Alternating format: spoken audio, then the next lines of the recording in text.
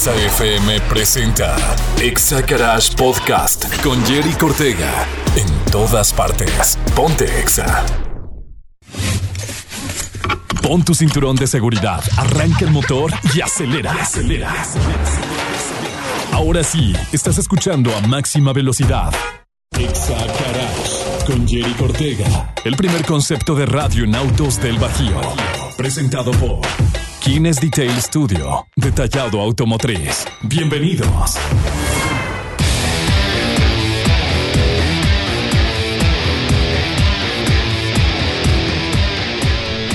Y arrancamos un Exagarage más en este mes patrio. Recuerda, mi nombre es Jerry Cortega y me acompaña el buen Mike Macías. ¿Cómo estás, Mike? Pues aquí con estas tardes lluviositas que te dan ganas de un cafecito, un chocolatito y escuchar Exagarage.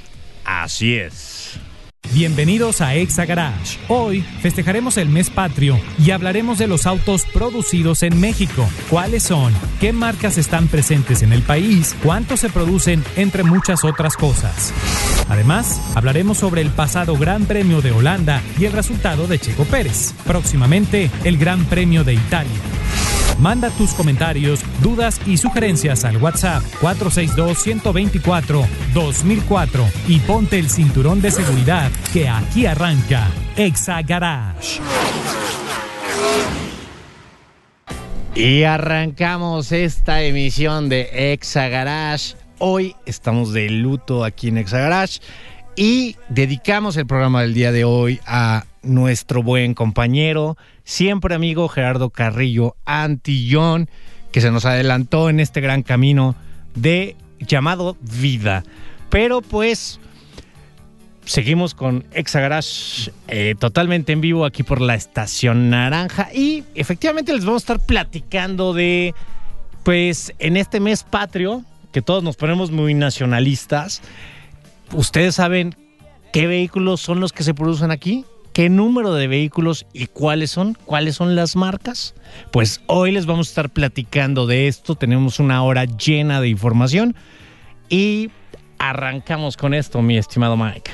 Pues tenemos un mercado muy nutritivo con muchas marcas, más de 350 vehículos que se venden en el mercado local, de los cuales una buena parte son fabricados aquí en México, muchas veces para el mercado interno, internacional y sobre todo para nutrir el sabrosísimo mercado norteamericano que pide y pide autos a más no poder.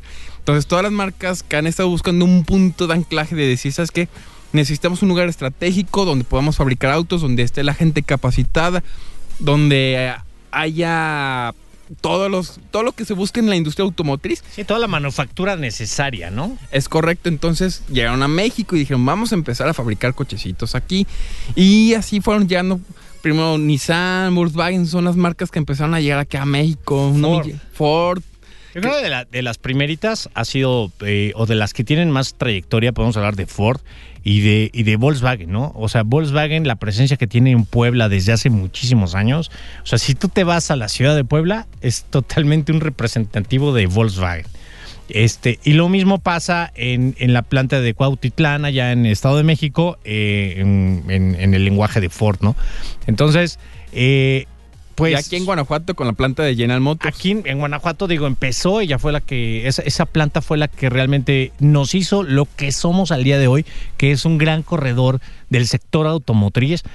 Y tenemos pues plantas muy importantes, armadoras de vehículos, como lo fue o lo es al día de hoy General Motors, que gracias a eso pues muchísima gente se vino aquí a Irapuato, a León, a Silao, a vivir y trabajar y pues ahora sí que crear una derrama económica muy importante para el estado de Guanajuato. Y pues de ahí le siguieron varias compañías, como al día de hoy podemos tener la presencia de Mazda aquí en Salamanca, que es la primera planta fuera de Japón que desarrolla un coche en su totalidad. Y pues Honda en Celaya, Toyota también en Celaya, la planta de motores de Volkswagen aquí en Puerto Interior. Así es, y anteriormente la planta de fabricación de transmisiones de Ford, que era o en escala empresa. Pero bueno, así ha estado empezando esta industria automotriz, muchos que han empezado, entonces ya empezamos a hablar un poquito de los vehículos que empiezan a fabricarse aquí en México. Y empezamos con lo que son las locales, ¿no? Por ejemplo, General Motors, ¿qué es lo que está fabricando aquí en la planta? Principalmente empieza con las camionetas grandes, las Silverado, la GMC Sierra, la Tajo. Son las camionetas que aquí se fabrican y se mandan para todo el mundo, para Estados Unidos, para Arabia Saudita, para los mercados que más exigen esas camionetas V8 grandotas que a todos nos gustan y que nuestros bolsillos por la gasolina nos cuesta trabajo de mantener. Sí, por decirte como dato curioso, en abril de este año, del total de vehículos que se manufacturaron aquí en México, se quedaron 3.722 aquí para consumo nacional y 27.889 unidades fueron de exportación. ¿De la planta de General Motors? No. En general, de todos los vehículos que se hicieron aquí en el país. Digo, esto es según lo que nos reporta el INEGI y pues la AMDA, ¿no? Entonces, también como dato curioso, ¿cuáles son los que tienen, cuál es el top 10 de los vehículos producidos aquí en México? Y el número 1 es Toyota Tacoma, que es la reina de las pickups. Y ya tuvimos por ahí el programa especial de cuáles eran las pickups con mejor valor reventa o de mejor gusto de la clientela. En número 2 está la Audi Q5, número 3 Jeep Compass, número 4, la que bien decías tú, mi estimado Mike, Chevrolet Silverado doble cabina, que también se produce aquí en Silao. Número 5, la Ram ST 1500 Crew Cab. Número 6, Volkswagen Tiguan, allá con los poblanos. Número 7, Honda HR-V. Número 8, la Ford Bronco Sport. El número 9, Kia Forte. Y no por dejarlo al último, pero el número 10 es la GMC Sierra doble cabina.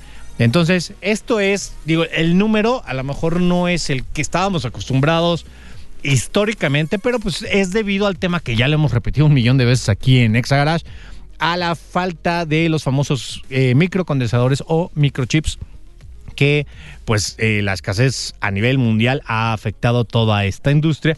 Y día a día, a mí la verdad me ha dado mucho gusto que hemos estado hablando con varios distribuidores de la localidad y nos dicen que pues poco a poco ya se está regresando todo a la normalidad, ¿no? Después de lo difícil que se vivió la pandemia y aparte como que si no fuera suficiente, pues el incendio que hubo en esta fábrica allá en Japón, que pues alteró el funcionamiento de las plantas a nivel internacional, ¿no? Que es lo que nos ha afectado, sobre todo también la guerra económica que está viviendo Estados Unidos, Canadá, pero digamos, ese ya son temas de economías, de temas así. A lo que a nosotros nos toca es un poquito hablar del mercado de los carritos, de lo que se está fabricando acá. Por ejemplo, Jerick y yo hemos tenido la oportunidad de por ahí ver cómo se ensamblan los autos Mazda aquí en la planta y podemos ver toda la tecnología que se están trayendo, todas las armadoras y toda la logística que se usan para fabricar un vehículo. Entonces empezamos con Mazda aquí en Salamanca, que fabrican lo que es el Mazda 3, el Mazda 2 y si no mal recuerdo las X3. Las X3 que ya están ensambladas aquí. También vimos cómo se fabrica el motor, el 2.0, porque el 2.5 se lo siguen importando de allá de Japón, si no mal recuerdo. No, ya lo están ensamblando aquí en Salamanca también, el 2.5. Por eso es que ya están fabricando también el hatchback, ¿no? Y el Mazda 3, que ya vienen con esa motorización. Pero las marcas automotrices con más, ¿cuáles serían las marcas automotrices que más producen coches aquí en México? Y el ranking también les vamos a dar un top, pues aquí lo podemos hablar, un top 3, un top 10. La número 1 es General Motors, que es la que produce más vehículos en México. Después, número 2, Stellantis. Que General Motors tiene tres plantas a nivel nacional. A nivel nacional. En Villa de Reyes, San Luis Potosí, la de Silao, la famosísima que tenemos aquí, que creo que es la más importante. Y lo que a mí me han platicado mis amigos, que es la segunda o tercera planta más rentable de General Motors a nivel internacional. O sea, está a nivel de que en utilidad genera muchísimo dinero la de aquí de Silao. Felicidades a todos los que trabajan ahí. Sí, la verdad, y que ellos fueron el parteaguas para que realmente el día de hoy seamos el corredor automotriz que somos, ¿no? Número 3, Nissan, que también, vas a Ciudad de Aguascalientes y todo el tema es Nissan. O sea, ahora sí que ahí sí tienen bien puesta en ese estado la playera, y más en la ciudad, de la armadora. Es gigante, pero gigante. El tema de la planta de Aguascalientes sí es la planta más grande de superimpresionante. Nissan fuera de Japón. O sea, de eso estamos hablando, de los números que están haciendo. Exporta muchísimo a Estados Unidos. Sobre todo aquí se fabrica lo que es el Sentra, lo que es el Versa, lo que es son las NP300, las camionetas que nos encantan a los mexicanos y que son re buenas para la chamba. No. Bueno, vamos a dejarlo el top 5. Después sigue en el número 4 Ford Motor Company y número 5 Volkswagen. Entonces, esas 5 marcas son las que más producen aquí a nivel nacional, y la verdad es para que todos los que de alguna forma dependemos del sistema automotriz nos estamos orgullosos de que va de México para el mundo. Tenemos mucha más información. Vamos rapidísimo a corte y regresamos. Ponte Exa. Exagarage Podcast con Jerry Ortega. En todas partes. Ponte Exa. Y estamos de regreso aquí en Exagarage. Recuerda que puedes mandar cualquier pregunta, duda o sugerencia al WhatsApp en cabina 462-124-2004. Y precisamente por aquí Araceli Fernández nos está enviando saludos y nos pregunta que qué tan están saliendo los autos MG o los MG. Pues por ahí estuvimos varias veces transmitiendo directamente de ahí de la agencia. Ya tuvimos la oportunidad de probarlos y a mi gusto el que en vehículo el que rifa es el GT, y en camioneta la HS es la segunda de la camioneta, ¿no? Esa la verdad son las que me gustaron, y les dimos una muy buena calificación. La verdad sí están saliendo buenos, y lo más importante es que sí tienen digo, ahorita que se sirvan con la cuchara grande, porque son de las pocas marcas que sí tienen inventario.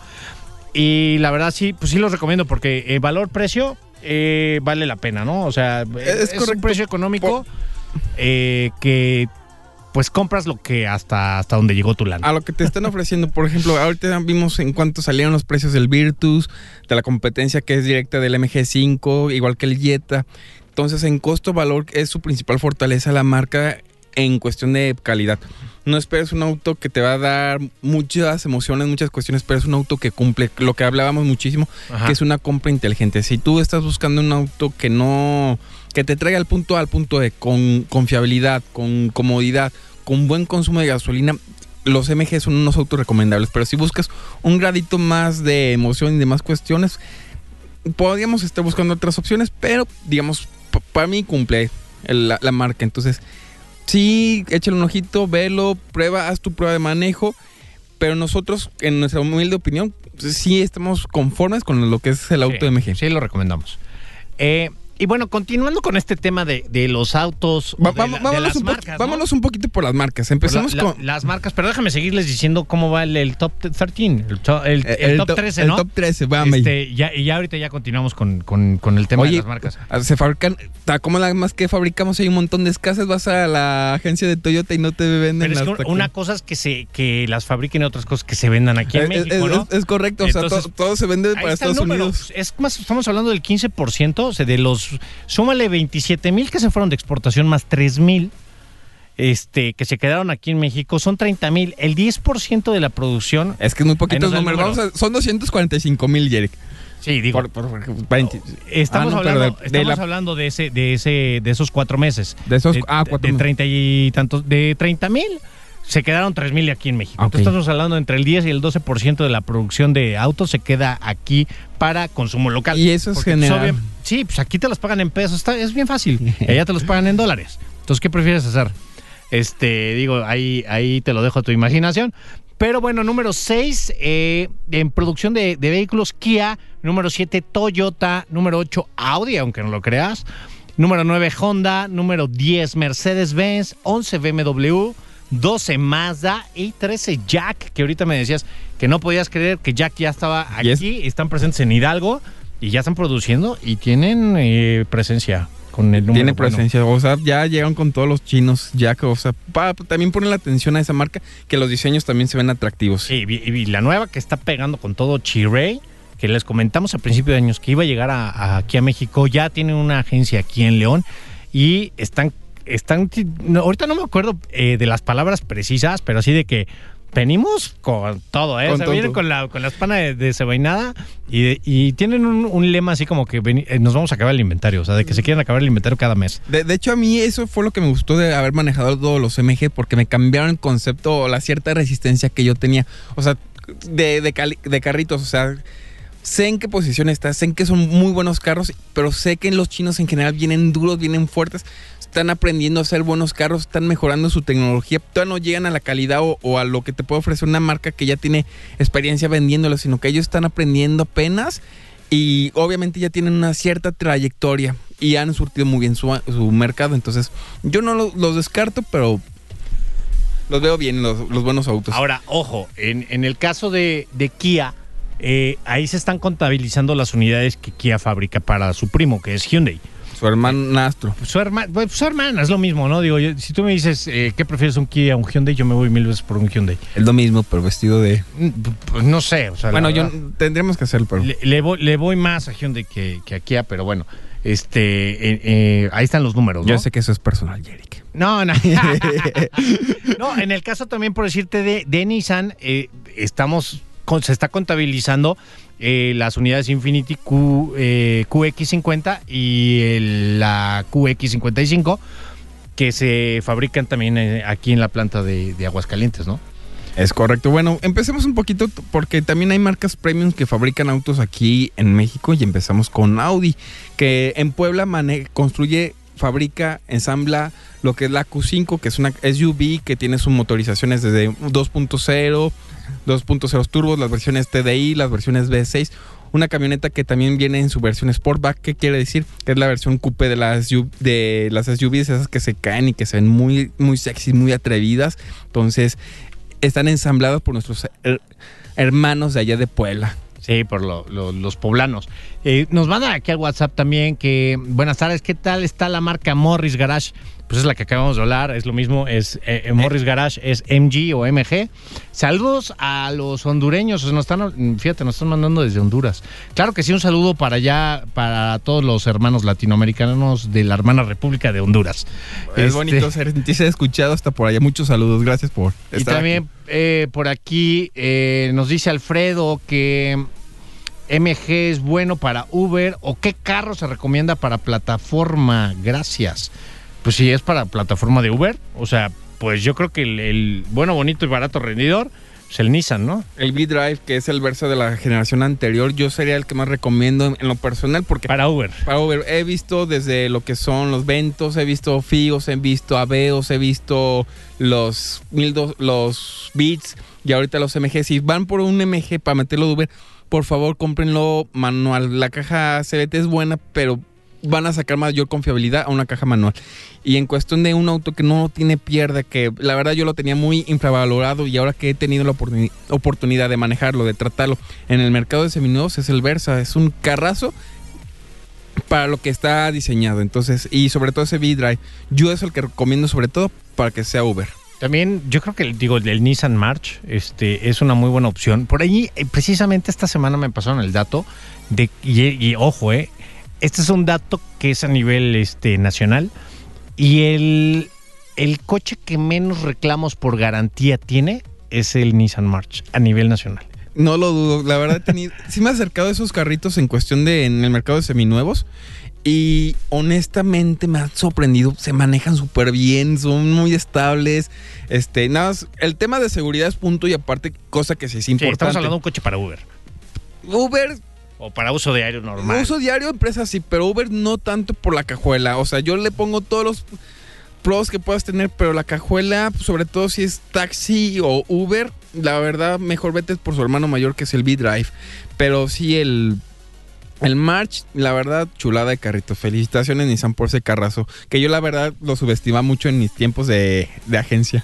No, pues sí, digo, eso es otro tema y no me vas a hablar ahorita de eso. Pero bueno, vamos rapidísimo a música y regresamos. Ponte Exa.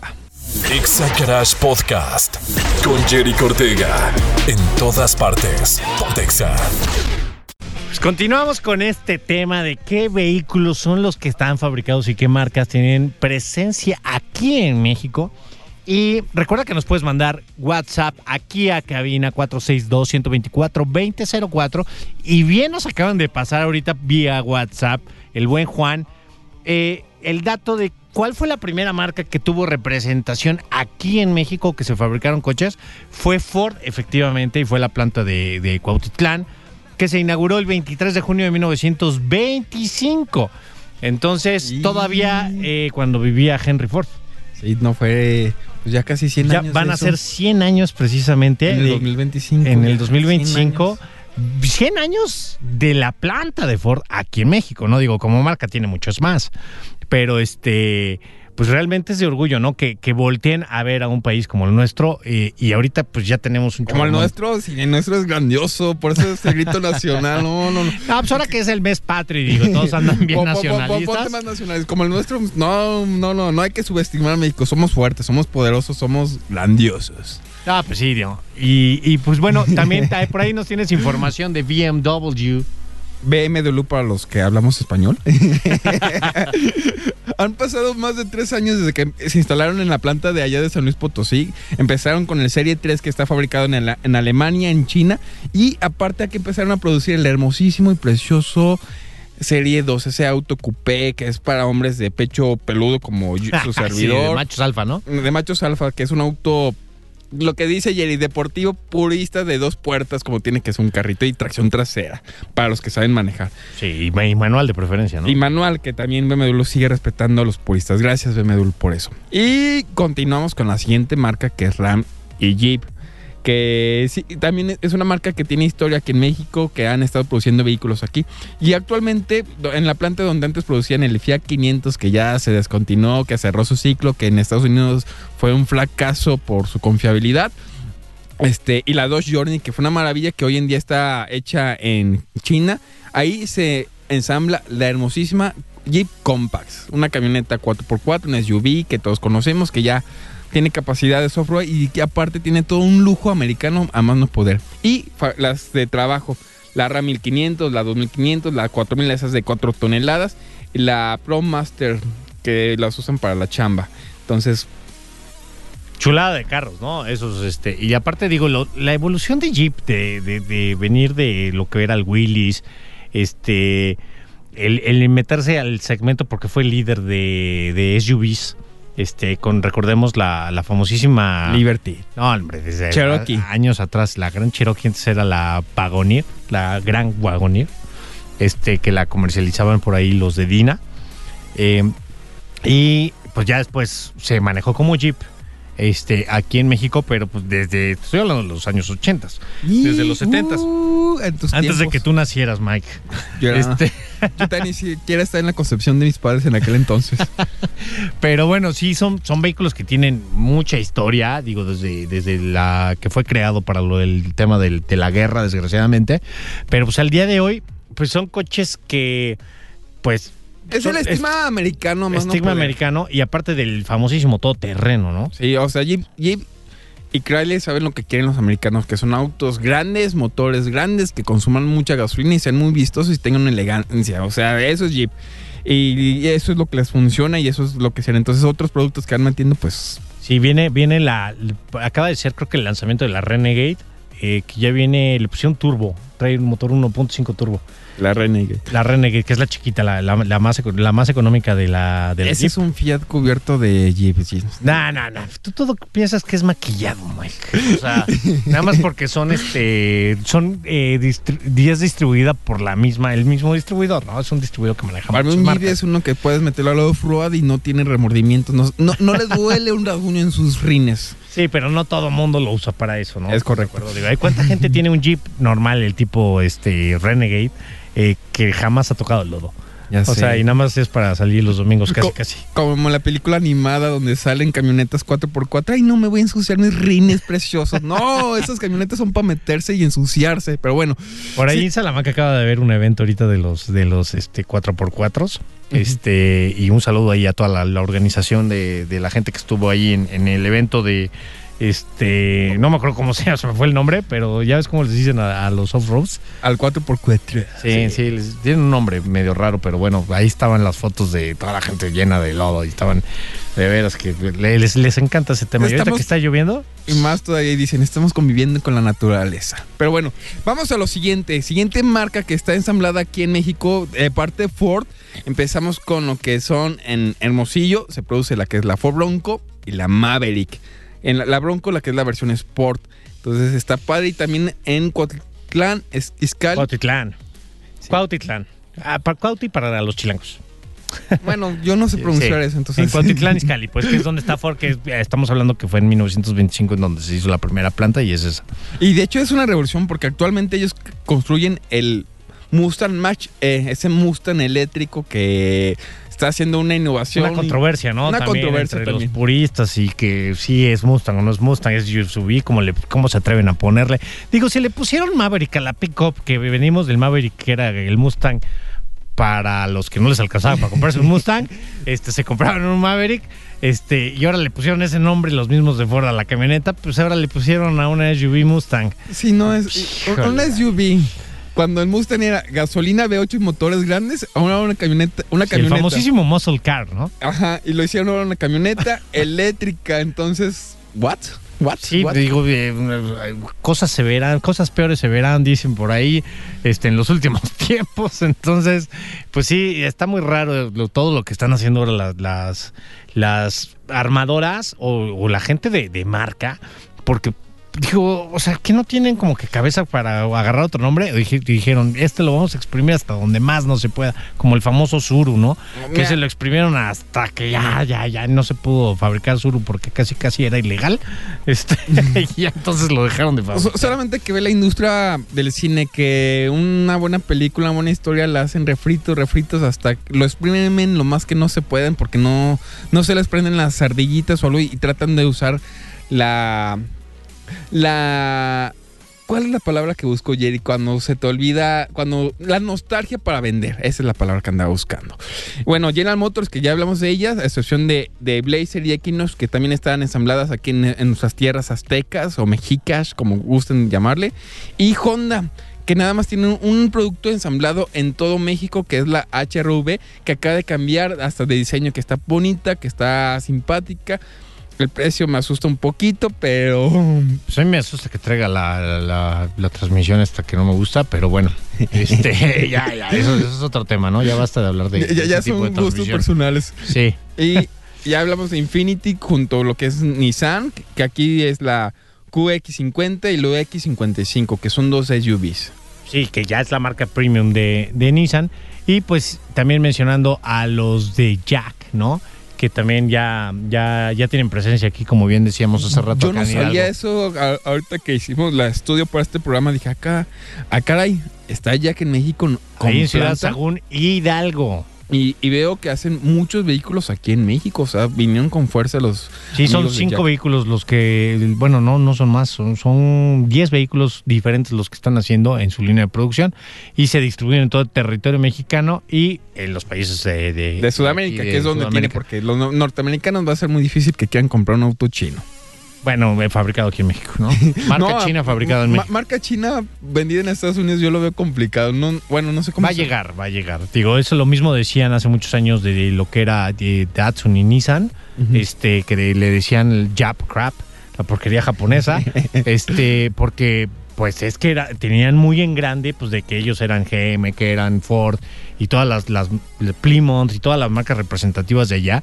Y los discriminaban al principio, ¿no? Y aparte acaba de pasar el tema de la Segunda Guerra Mundial, pero yo espero que sí veamos que el territorio de Estados Unidos está inundado por pues, productos chinos, digo, ya lo están, entonces ya no me les faltan los coches. Con esta guerra comercial que traen ellos dos, lo veo difícil. Ya recuerda que en todas partes. Ponte Exa. Exagarage Podcast con Jerry Cortega. En todas partes. Ponte Exa. Y pues estamos de regreso y ahora vamos a hablar de Fórmula 1. Pues se acaban las vacaciones. Qué éxtasis que cada fin de semana después de las vacaciones estemos teniendo un gran premio. 3 carreritas seguiditas al hilo. Sí, ¿no? Bélgica, Países Bajos y ahorita se viene Monza. Yo todavía le digo Holanda, ¿no? Digo, el Gran Premio de Holanda, que ya debes decir que son los Países Bajos, pero bueno. Por decreto todo el mundo de Reine. Sí, pero pues bueno, para mí va a ser como ahora que la Y y la Y, es Holanda, ¿no? Entonces, gran victoria de Max Verstappen, arrasadora. No sé cómo lo viste tú, Mike. No, Max está en otro nivel, está en otro planeta. Ellos mismos saben, no hay quien le pueda hacer sombra hoy en día. Ni su propio coequipero, que es Pérez. Pérez, pues un quinto lugar de Pérez. Mal sabor de boca de quienes somos fans del buen piloto mexicano Checo Pérez, porque no se le vio, bueno, no es que no se le haya habido o no haya tenido ganas de hacer algo más. Hubo por ahí un cambio de piso. Pérez traía un piso anterior. Estaba probando un nuevo piso. Él traía el nuevo piso, perdón. Y Max ya traía la aerodinámica que ya está estudiada y se sabe que da resultado, ¿no? Sí, no, Checo Pérez más que nada ya no se está acostumbrando tanto al estilo de manejo de este carro, se está como que tratando de ver qué es lo que hace falta para sentirse más cómodo y llevar ese auto al límite con mayor facilidad. Sí, el piso no le ayudó y aparte pues estaba llevando los neumáticos como mazapanes, ¿no? Sí, a diferencia del de Max, que tiene un rendimiento impresionante. Sí, se lo están comiendo, o sea, los neumáticos, o sea, no era posible para Checo, pero por más que se esforzaba, no podía. También otro punto importante, la vergüenza, que ya es algo normal en mi equipo, los Ferrari. En los tifosis. Que Matías Binotto, por favor, si no renuncia después de esta temporada, por favor, no sé qué va a pasar con Ferrari. Hashtag Matías Binotto, que no creo que te vaya a hacer caso. Y no creo que lo vayan. Digo, fíjate que analizándolo, no creo que ni siquiera lo vayan a despedir. Ni que él vaya a decir, pues este es mi último año, me voy. Yo creo que todavía va a estar el año que entra, por alguna extraña razón. Pero lo que sí me gustó de este pasado Gran Premio de Holanda es 3 marcas diferentes en el primero, segundo, tercero. Primer lugar Max Verstappen, segundo lugar George Russell, que me encantó que haya rebasado a Hamilton, y que haya hecho berrinche, pero ahí se ve qué tanto eres un piloto, ¿no? Qué tanto eres alguien que te sumerges en lo que estás haciendo, en lo que te apasiona, no esperando indicaciones. Él dijo, yo voy a entrar a pits y pónganme estos neumáticos, por favor. De una vez, aprovechando la oportunidad, oye, ¿qué oportunidad hay que me pongan neumáticos rojos? No, sí, pues háganos. Póngamelos. Y aquel esperando a ver a qué horas le dicen qué hacer. No, pues eso no. El mismo error por el que perdieron el campeonato el año pasado de pilotos. Y también son errores que está cometiendo Ferrari, ¿no? No, Ferrari está bárbaro, no. Uno de los errores que está cometiendo Ferrari. Un pit stop y que te falte una de las 4 llantas. Pero aún así salió avante Charles Leclerc con un muy honroso tercer lugar. Gracias a Charles Leclerc. Gracias a él como piloto. No como Ferrari o escudería. Porque eso es lo que más vergüenza debe de darle a Ferrari, tener el mejor monoplaza por mucho de toda la parrilla y por sus propias estrategias, por su propia idea, por su propio mala organización y gestión. Perdieron un campeonato que hubiera podido volver a poner. Bueno, todavía no lo pierden. Ya lo perdieron. Mira, los números todavía les dan. Ahorita está empatado Charles Leclerc con Checo Pérez en segundo lugar. Entonces, está complicado. El segundo lugar, en teoría, lo tiene Charles Leclerc porque él lo obtuvo primero en la temporada. Yo hablo del campeonato, ¿no? Y el segundo lugar lo trae. Es el campeonato de pilotos, el campeonato de constructores. Ese sí ya está puesto del lado del Red Bull, ¿no? De Red Bull y también el de pilotos, que ya lo ganó Max Verstappen con más de 100 puntos. Está en segundo lugar Charles Leclerc sobre Pérez porque Charles tiene 3 victorias y Pérez tiene 1. Entonces, pero sí, no, la vergüenza de Ferrari. Alpine, que va recuperando lugares, con un Fernando Alonso que anda desatado, que anda desenfrenado, con tibio, un Lando Norris que anda humillando una y otra vez a un piloto ganador de premios que es Daniel Ricciardo, que no está levantándola. Un Aston Martin con Lance Stroll que regresó. Regresó muy fuerte, ¿eh? Yo creo que fue la sorpresa de este último gran premio allá en Holanda. Realmente felicidades a Aston Martin, que ha hecho una evolución y un paso de gigante. Entonces, Fernando Alonso... Estoy chocando aquí con el micrófono. ya se está saboreando en el equipo en el que va a llegar. También un Mick Schumacher que se demostró fuerte, pero a pesar de las malas paradas de Haas, que que no se ve hacia dónde va esa parte. Un Alexander Albon que está levantando un Williams que... es impresionante lo que está haciendo Albon. Sí, no sé si realmente Williams sea tan malo o Latifi sea realmente el malo. Latifi es malo y eso no me queda duda alguna. O sea, Latifi sí no tiene bastantes problemas y ya está su última temporada en la Fórmula 1. Sí. Sigue el Gran Premio de Italia, la casa de Ferrari. Vamos a ver qué hacen estos muchachos. ¿Ya viste la nueva livery de Ferrari?